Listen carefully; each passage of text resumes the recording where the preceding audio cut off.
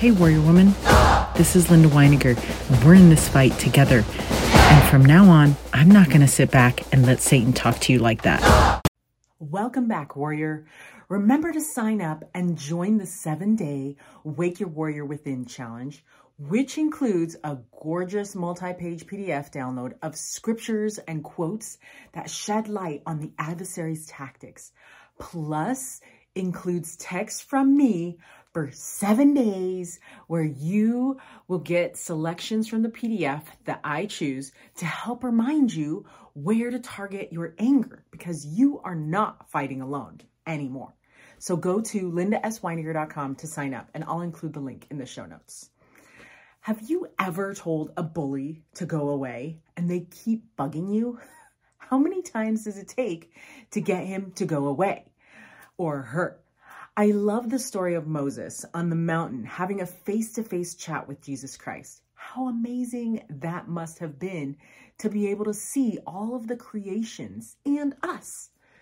By now, you probably know that this would probably be close to my favorite part. The part when Satan tries to get Moses to worship him. Maybe you've noticed this and I'm just late to the game, but I haven't ever noticed this gem and tip strategy from Moses, mostly because I haven't read these scriptures with as much curiosity before, right? So in Moses chapter 1, verses 16 to 22, Moses tells Satan, the ultimate bully, to go away 4 separate times. I only remember the popular verse in the story, which he says, "Get thee hence, Satan." But really he says, "Get thee hence, depart hence, Satan, depart from me, Satan, and depart hence, Satan." So I guess he says, "Depart hence, Satan," 2 times, and the other one only once, but he said it 4 times. So he is really determined and desperate and relentless and never gives up to get us to falter. I wonder why the fact that he had to get him to leave 4 times was so important that they included it in the scriptures for us. So this must be significant. So if Moses, a man of God who saw God face to face and a prophet of the Lord, has to tell Satan to stop bothering him and to stop it 4 times, me as a disciple of Christ who is a sinner trying to become better, I certainly, and who is not a prophet, I certainly cannot expect Satan to flee from my life with my meager attempts at reading maybe 1 scripture verse to make him go away, or to sing a hymn and expect his influence to just be gone. I'm not trying to diss on the power of like a single verse of scripture or hymns, because those are powerful tools and weapons. If we use them on a regular basis, we would actually be better prepared and have stronger places of security, for sure. But President Nelson has said this, and you might recognize this truth because he said it in 2018, and I feel like everybody keeps saying it over, but it's important.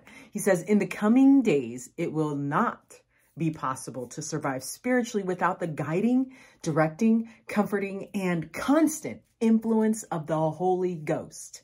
End quote. We can't expect Satan to go away so easily. Just as he was super determined and didn't give up easily on Moses, he is not going to give up so easily on us. And let us stand strong and show real effort and real determination to make him flee and go away, to make him depart from our lives. Maybe read 4 verses of scripture out loud while doing push-ups, or try things you've never done before. Remember, you might want to sing maybe like the Bonner Family song called "Child of God" super loud while running on the treadmill. That could help. Or you might not be able to do those things. So instead, you choose to find an inspiring podcast and you share it with a friend via text and let them know why you love it so much. Whatever you choose to do, make sure your effort is quadrupled, just like Moses, so we can, with confidence, make Satan depart from us for good, or at least until the next time he musters up the audacity to attack us with our armor on, right? So tomorrow, I want to talk about another aspect of this quadruple effort. But until then, stay strong, warrior woman.